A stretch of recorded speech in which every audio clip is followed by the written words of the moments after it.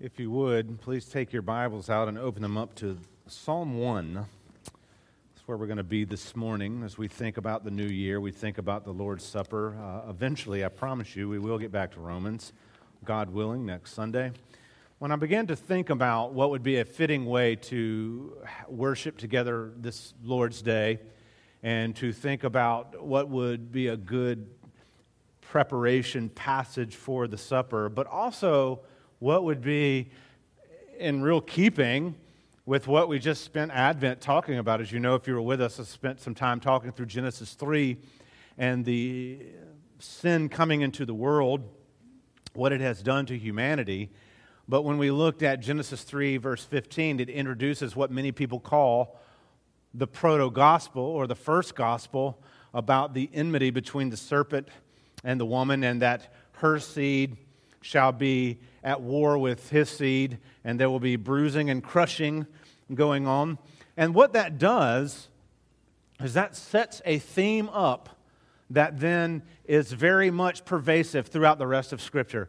It's called seed theology, just to be technical. And what it does is it talks about the constant war that is waged between the remnant of God and the kingdom of darkness.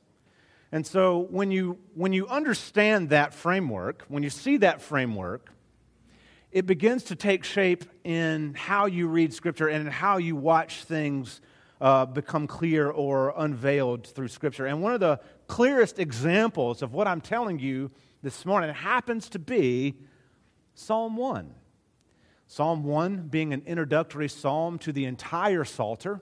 Psalm 1 being a wisdom psalm to teach us what does it mean to live wisely. Psalm 1 giving us principles of truth for what does it mean to be in relationship with God and what must that look like. How must we live in light of that? Psalm 1 giving us the consequences of what happens when one takes the pathway of the seed of the serpent and denies the truth of Scripture.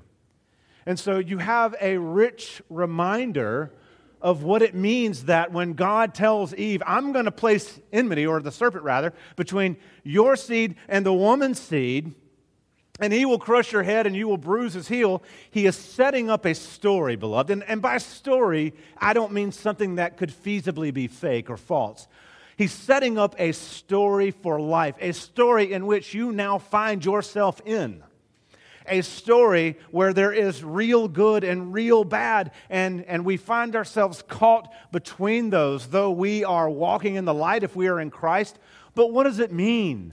Is it just a simple ho-hum down the yellow brick road and life is bubblegum and cotton candy? Well, you just have to live a little while to know that that's not true. So if that's not true, and we have real evil, real darkness, real hardship to face, where do we draw strength? From where do we draw strength? And this is the beauty of Psalm 1, as it lays out what it means to be righteous, what it means to be rescued, what it means to be the people of God. And so as we contemplate this first Sunday of 2024, what it means to be the people of God, Psalm 1 will lead us in this endeavor. So without further delay, let's turn our attention to the passage itself. Psalm 1. Beloved of God, this is God's infallible, inerrant word. Blessed is the man who walks not in the counsel of the wicked, nor stands in the way of sinners, nor sits in the seat of scoffers. But his delight is in the law of the Lord, and on his law he meditates day and night. He is like a tree planted by streams of water that yield its fruit in season, and its leaf does not wither. In all that he does, he prospers. The wicked are not so, but are like the chaff that the wind drives away. Therefore the wicked will not stand in the judgment, nor sinners in the congregation of the righteous. For the Lord knows the way of the righteous, but the way of the wicked will perish. So ends the reading of God's word. May he add his blessing. Please pray with me. Father, your word is before us this morning. Use it to deepen our roots, to help us grow, to help us understand the rich beauty of what it means to walk in godliness, to reject worldliness, to embrace holiness. We pray all these things in Christ's name. Amen. As I said to you, Psalm 1 is technically a wisdom psalm. It's teaching us what wisdom is. It's teaching us what godliness is. And so in that way, it's setting the pace for what the rest of the Psalms will do. The rest of the Psalms will spend the other, 149 of them. How many Psalms are there? 150? Yes, okay, so I was right. That scared me for a second. I thought there's only 146 Psalms. But anyway, I promise you, I know this stuff. The other 149 of them are kind of laying out or fleshing out the truths that we find in Psalm 1. It's giving us a sense of what does it mean to be righteous? And does that mean that we will always walk floating on air with halos, bright shining and doing everything right? No, you will find the psalmist many times saying, I failed, or how long, O Lord, or restore to me the joy of your salvation. So Psalm 1 is giving us that beautiful pillar of the ideal and the truth of the people of God. We live in a world that is driven by something, not this. That's a very profound statement, right? We live in a world driven by outward experience, outward look of things, the outward appearance of things. And what Psalm 1 is wanting to do is go to the heart of the matter. We live in a world that is external. Things are appealing and stunning insofar as they are visually appealing and stunning. But what does God really want to do in His people, beloved? He wants to change us from the inside out. He wants to transform us through a metamorphosis-like process that begins working in the heart. And so when we think about what is our worth, what is real beauty, what is real wisdom, well, you really get it in Psalm 1. In fact, Psalm 1 could be kind of a commentary on the book of Ruth, kind of a commentary on Proverbs 31 when we think about the woman of worth, or we think about the Eshet Chayil, the wife of noble character. But it's also a commentary on what it means to just be God's people and to be people who are noble of character and people who are sufficiently rooted in the truth of God. And so when you look at the sequence of this, it's very straightforward. You could really take this in 3 couplets. If you look at the way the psalm is structured, the first couple of verses, the first 2 verses are laying down a truth principle. The second 2 verses are giving us what it means to be the good life, what it is the good life. And the third set of verses, the third 2 verses, are really talking about the end of all things. It's very simple and straightforward, and it's meant to be so.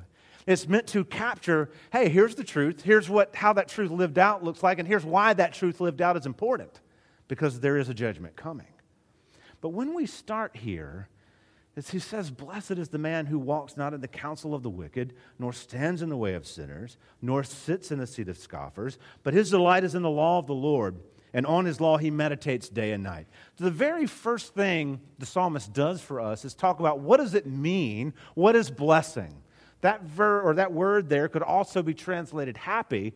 It's an interesting word. It's not the typical word that you would have in Hebrew for blessing, although it is a common word used in that way.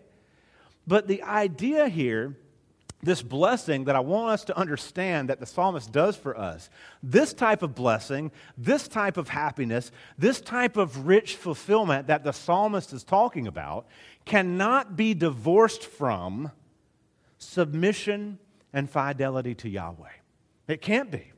So when we start talking about this type of joy, this type of blessing, this type of happiness, this type of fulfillment and satisfaction, it cannot be divorced from submission and fidelity to Yahweh. That is an important foundational stone to this entire psalm of understanding why is the man blessed? Why should the man not walk in the counsel of the wicked, nor stand in the way of sinners, nor sit in the seat of scoffers? And the answer is because the blessed man, the blessed woman, the fulfilled, happy, satisfied man or woman is committed to Yahweh. And we have an obligation to Him. But I love the idea, this word blessed there's a certain notion of contentedness to it. What are we contented in? Well, The righteous man is contented, or the righteous woman is contented. They have contented themselves in the goodness of God, in the centrality of who God is. So that's not just merely an academic thought. It's I find my utmost contentment in the fact that God is, period, and I am His, period. Those two thoughts are beautiful and interwoven, but each stands alone on its own merit. God is, and I am His. Now, because God is, I am His, but let those two stand on themselves. So when we think about this happiness, I'm going to use that word even though I don't love it. That's not a great descriptive word here, but let's just talk about happiness for a second. The blessedness, this happiness, it's grounded in what? Not my ability to gain things, not my ability to get what I want or need, in the character and goodness of God. Blessed is the man who walks not in the counsel of the wicked, but his delight is in the law of the Lord. That's what the psalmist says, that the happiness, that this sort of contentedness, this sort of satisfaction, this real sense of, yes, this is my belonging, is all about who God is and not who we are, beloved. And that's a struggle, because so many of the quests that we go on to try to find worth or happiness or comfort, they end in what can we get for ourselves, where the psalmist says, let it begin and end in who God is. That's a hard one to do, because it's just so ingrained in our minds that we have to capture it for ourselves. And the psalmist says, hey, let's just begin by understanding who God is and what that means for us in our lives. But here's what he says. He's got this progression, do not walk, do not stand, and do not sit. So don't walk, stand, or sit. So right out of the gate in this psalm, we're getting the negative first. He's telling us what not to do. So this is a common paradigm in the Bible. Paul will say, put off, put on. The psalmist here is saying, do not walk. And then later he will come back and give us the positive. So do not walk, stand, or sit. And so if we're going to think about what does it mean to be faithful, if we're going to talk about what does it mean to walk in godliness, beloved, one of the first aspects of that means what is it that we need to avoid? Now, just simply avoiding things does not make one holy. I want to say that again. Just simply avoiding things does not make one holy. Yet, if one is to pursue holiness, there are some things we have to avoid. Because part of the problem in historic Christianity is we will see groups of people, and they're still among us today, who think, as long as I don't do X, Y, or Z, I am holy. And we have to say, no, that's part of it. But part of holiness is not doing, but also doing. So there is a not do and a do aspect to holiness. But at the very least, one of the things that we're called to do is to be different from the world, to not pursue the things of the world. And when he gives us this little trifecta here, the sinner, the wicked, and the scoffer, who are these people? We don't need to mete out every one of these words to understand who they are. These are people who have arrayed themselves against God. They've rebelled against God and His Word. And in some cases, some of these ideas we see in our world may be attractive. They may have the look of wisdom or even the look of morality. But the question we as believers have to ask is this in keeping with God's Word? Not is this palatable, not is this easy, not will this help someone feel more comfortable. Look, I'm not about making people feel uncomfortable. Well, kind of I am. I do think it's kind of funny sometimes, but not very funny when it happens to me. So I'm just confessing my own hypocrisy. I lost my train of thought here. But what we want to do is we want to understand that of however good the world's wisdom may look, there is a certain aspect to it that denies who God is. So the sinner, the wicked, or the scoffer, they may be relevant to culture, but beloved, is it leading us to holiness? We are living in a time where people are telling us, hey, you're going to be on the wrong side of history if you choose this. You're not in keeping with the crowd. You're being phobic or you're being hateful. And yet, at the end of the day, we have to lovingly stand in the truth. Right? That's what 2024 has for you, and it has for me. And if Jesus tarries and you survive to 2025, you will have the same charge, and I will have the same charge in 2026, and so forth and so on, until one or the other happens. Either we die or Jesus comes back. So this is going to be our life mission until we pass from this earth. But if you'll take special note here, what the psalmist is saying is that communion with such people is going to lead to death. Now, we have to reach out. We have to share truth with the world. But, beloved, we've got to remember, we don't keep counsel with the wicked. We don't go in the way of sinners. And we don't sit in the seat of scoffers. In other words, we don't become that in our attempt to reach that. We have to maintain our holiness and godliness. Because I'll tell you, before us this morning is the table, and the body and the blood sit on display for us to contemplate. Jesus did not give his life so that we could look just like the world. He gave his life so that though we are in the world, we would not be of the world, but yet we would preach Christ to the world. And that we would do that in all the love that Christ gives us, standing in truth, uncompromising in the principles and precepts of Jesus. Because those who go the way of the world, we just need to know, they turn away from God. To go the way of the world is to turn away from God, and we have numerous examples of this in Scripture. So these first two verses, maybe you've memorized Psalm 1. You're like, oh yeah, this is iconic. I know this. But it's so helpful to come back to say, not only do we not walk in those ways or sit in those ways or stand in those ways, but the Word of God has to really shape us. So the positive side of this is that we delight in the law of the Lord and meditate on His law day and night. So this delight, what is this? This pleasure. If you delight in something, you really enjoy it. It's something that you look forward to. It's something that brings you a sense of well-being and happiness. And we all have different things in which we delight, but the psalmist here says, baseline, our delight needs to be in the Lord. Our delight needs to be in the law of the Lord. And when we hear law here, don't just think of Torah, even though that is actually the Hebrew word used. Think of the Lord's word and His prescriptions for life and righteousness. The Lord's word and His prescriptions for life and righteousness.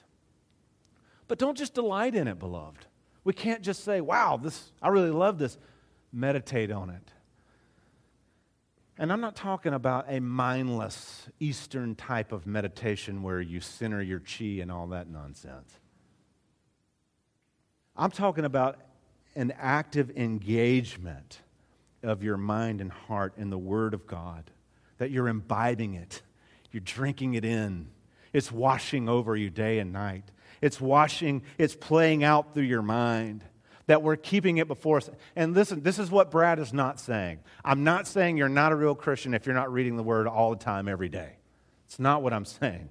What I am saying is if you're going to stand firm in Christian conviction, the Word needs to be a part of your life every day. We should spend time in it. Man, maybe it's you listening to it on your way to work. There are many wonderful ways to imbibe the Word of God. Maybe it's taking a lunch break to read through it. Maybe it's waking up a little earlier to drink it in. Maybe it's availing yourself to more study in Sunday mornings or throughout the week to drink in the Word. Beloved, it doesn't have to be fancy, but we need to be meditating on it to secure our roots. Why? Because the Word of God will determine what we'll do and what we won't do. It should. It's supposed to do that. It's supposed to be the means by which we order our life. It directs our steps. And you know what else it does? It corrects our missteps. When was the last time that you've come away from the Word of God and you realized, I've made a misstep. I need to correct that. Maybe that means I need to go to someone else. Maybe that means I need to change my patterns of thinking, or maybe it means both of those. But the Word of God is meant to do that. It's meant to transform us, that we might meditate on it. And if we are ever going to stand in the day of evil and truly stand against it, beloved of God, this is what we must do. This is what we have to do. Yes, this morning, if you have faith in Jesus Christ, you who sit here, you are free indeed, and you are saved by His merit alone. But what does the merit and righteousness of Christ compel us to do? To work out our salvation with fear and trembling. And that means standing in the evil day in the righteousness of Christ. That means standing before the masses of what is wicked in the good and true right word of Jesus. It is not easy, but it's the right call. It's the right way to go. This is the God-word life. So those principles of truth become foundational, and then we build. So the psalmist then transitions into, all right, so you've got these truth principles. What is the practical reality or the practical outcome of that? Well, when one delights himself in the law of the Lord and meditates on it often, the psalmist answers the question, what does that do? Well, this one, he, is like a tree planted by streams of water that yields its fruit in season, and its leaf does not wither. In all that he does, he prospers. But then here's the contrast. But the wicked are not so. They are like chaff that the wind drives away. So what you can see exactly. You don't need me to explain this to you. You can see the two pictures you get of a tree rooted by a stream being nourished, and chaff, the waste of grain that is so thin and hollow and worthless, you can throw it up in the air and the wind will drive it away. It has no root. It has no mooring. It has no value. A tree will give its leaves. It will give its fruit. It will supply things that are useful. The chaff is completely unuseful. So this blessing becomes realized in the good life. And this good life has vitality. The tree is strong, it's rooted, it's firmly planted, it's able to be sustained. When you think of something, a tree that is rooted in the ground, that's growing, that's drawing sustenance, it becomes a symbol of strength. We don't have the words mighty oak for no reason. That's a hard wood. It is a symbol of strength. Now, they will fall over pretty easily, so let's don't carry that metaphor too far. But these trees that the psalmist is writing about is just when you look at it, you're looking at something beautiful, something rich, something that has grown and prospered and that has value. That is what those rooted in the Lord have. The fruit is the evidence that it's being nourished, that it's full of life. It stands out, it's healthy. When you've seen a sick tree and you see a healthy tree, there is no mistaking which one is sick and which one is healthy. You can tell. You don't have to be some special plant expert to see it. I couldn't think of the name of it. That's why I just said plant expert. You see the leaves. They're signs of life. And you see the leaves that let you know that the tree is filled with richness and good. That tree stands as the product of God. Beloved, you and I, we're called to be trees in God's forest. Trees that have been planted specifically by God, that have been placed by the streams of the living water of Jesus Christ, that have plenty of foliage to show covering, that have fruit that we didn't make grow, that grew because of God's grace, that is meant to be a sign of life and help and hope to other people. We are trees who bear fruit in God's kingdom. That's why Jesus died, is to draw us in from a place of death to the good place of life. But when he talks about the wicked, see, they're not so. And it's often hard for us because we see them and we see seeming prosperity. And some prosperity. And in this world, they're often prosperous. This is where we have to be reminded, what does the Bible say of those who have embraced and imbibed wickedness? That they're like chaff. They're blown about by any wind. They have no mooring. They have no anchor. Their value, they produce no fruit. They give no shade. They're not a good, strong, hard substance. They're hollow. They're easy to dispose of. That is what the Bible says of wickedness. It's weak, it's useless, it's without value. It's not rooted, it's driven away. And so when we are tempted to despair by what we see around us, should we lament what we see around us? Yes. It should make us sad. It should make us sad what we see outside of us and sometimes what we see inside of us. But we should never be afraid of it or jealous of it because, beloved, that wickedness is being driven to the judgment of God. And it will all have to give an account for itself one day, and it will not have the merit of Christ to hold out before it. It'll have its own works, and its own works have been pronounced as accursed by God. I do not say that lightly or with any sense of glee or joy. I say it as soberly as I can. Because, see, as light, we are trying to appeal to those being driven by the wind and say, come and find your mooring in Christ. So the good life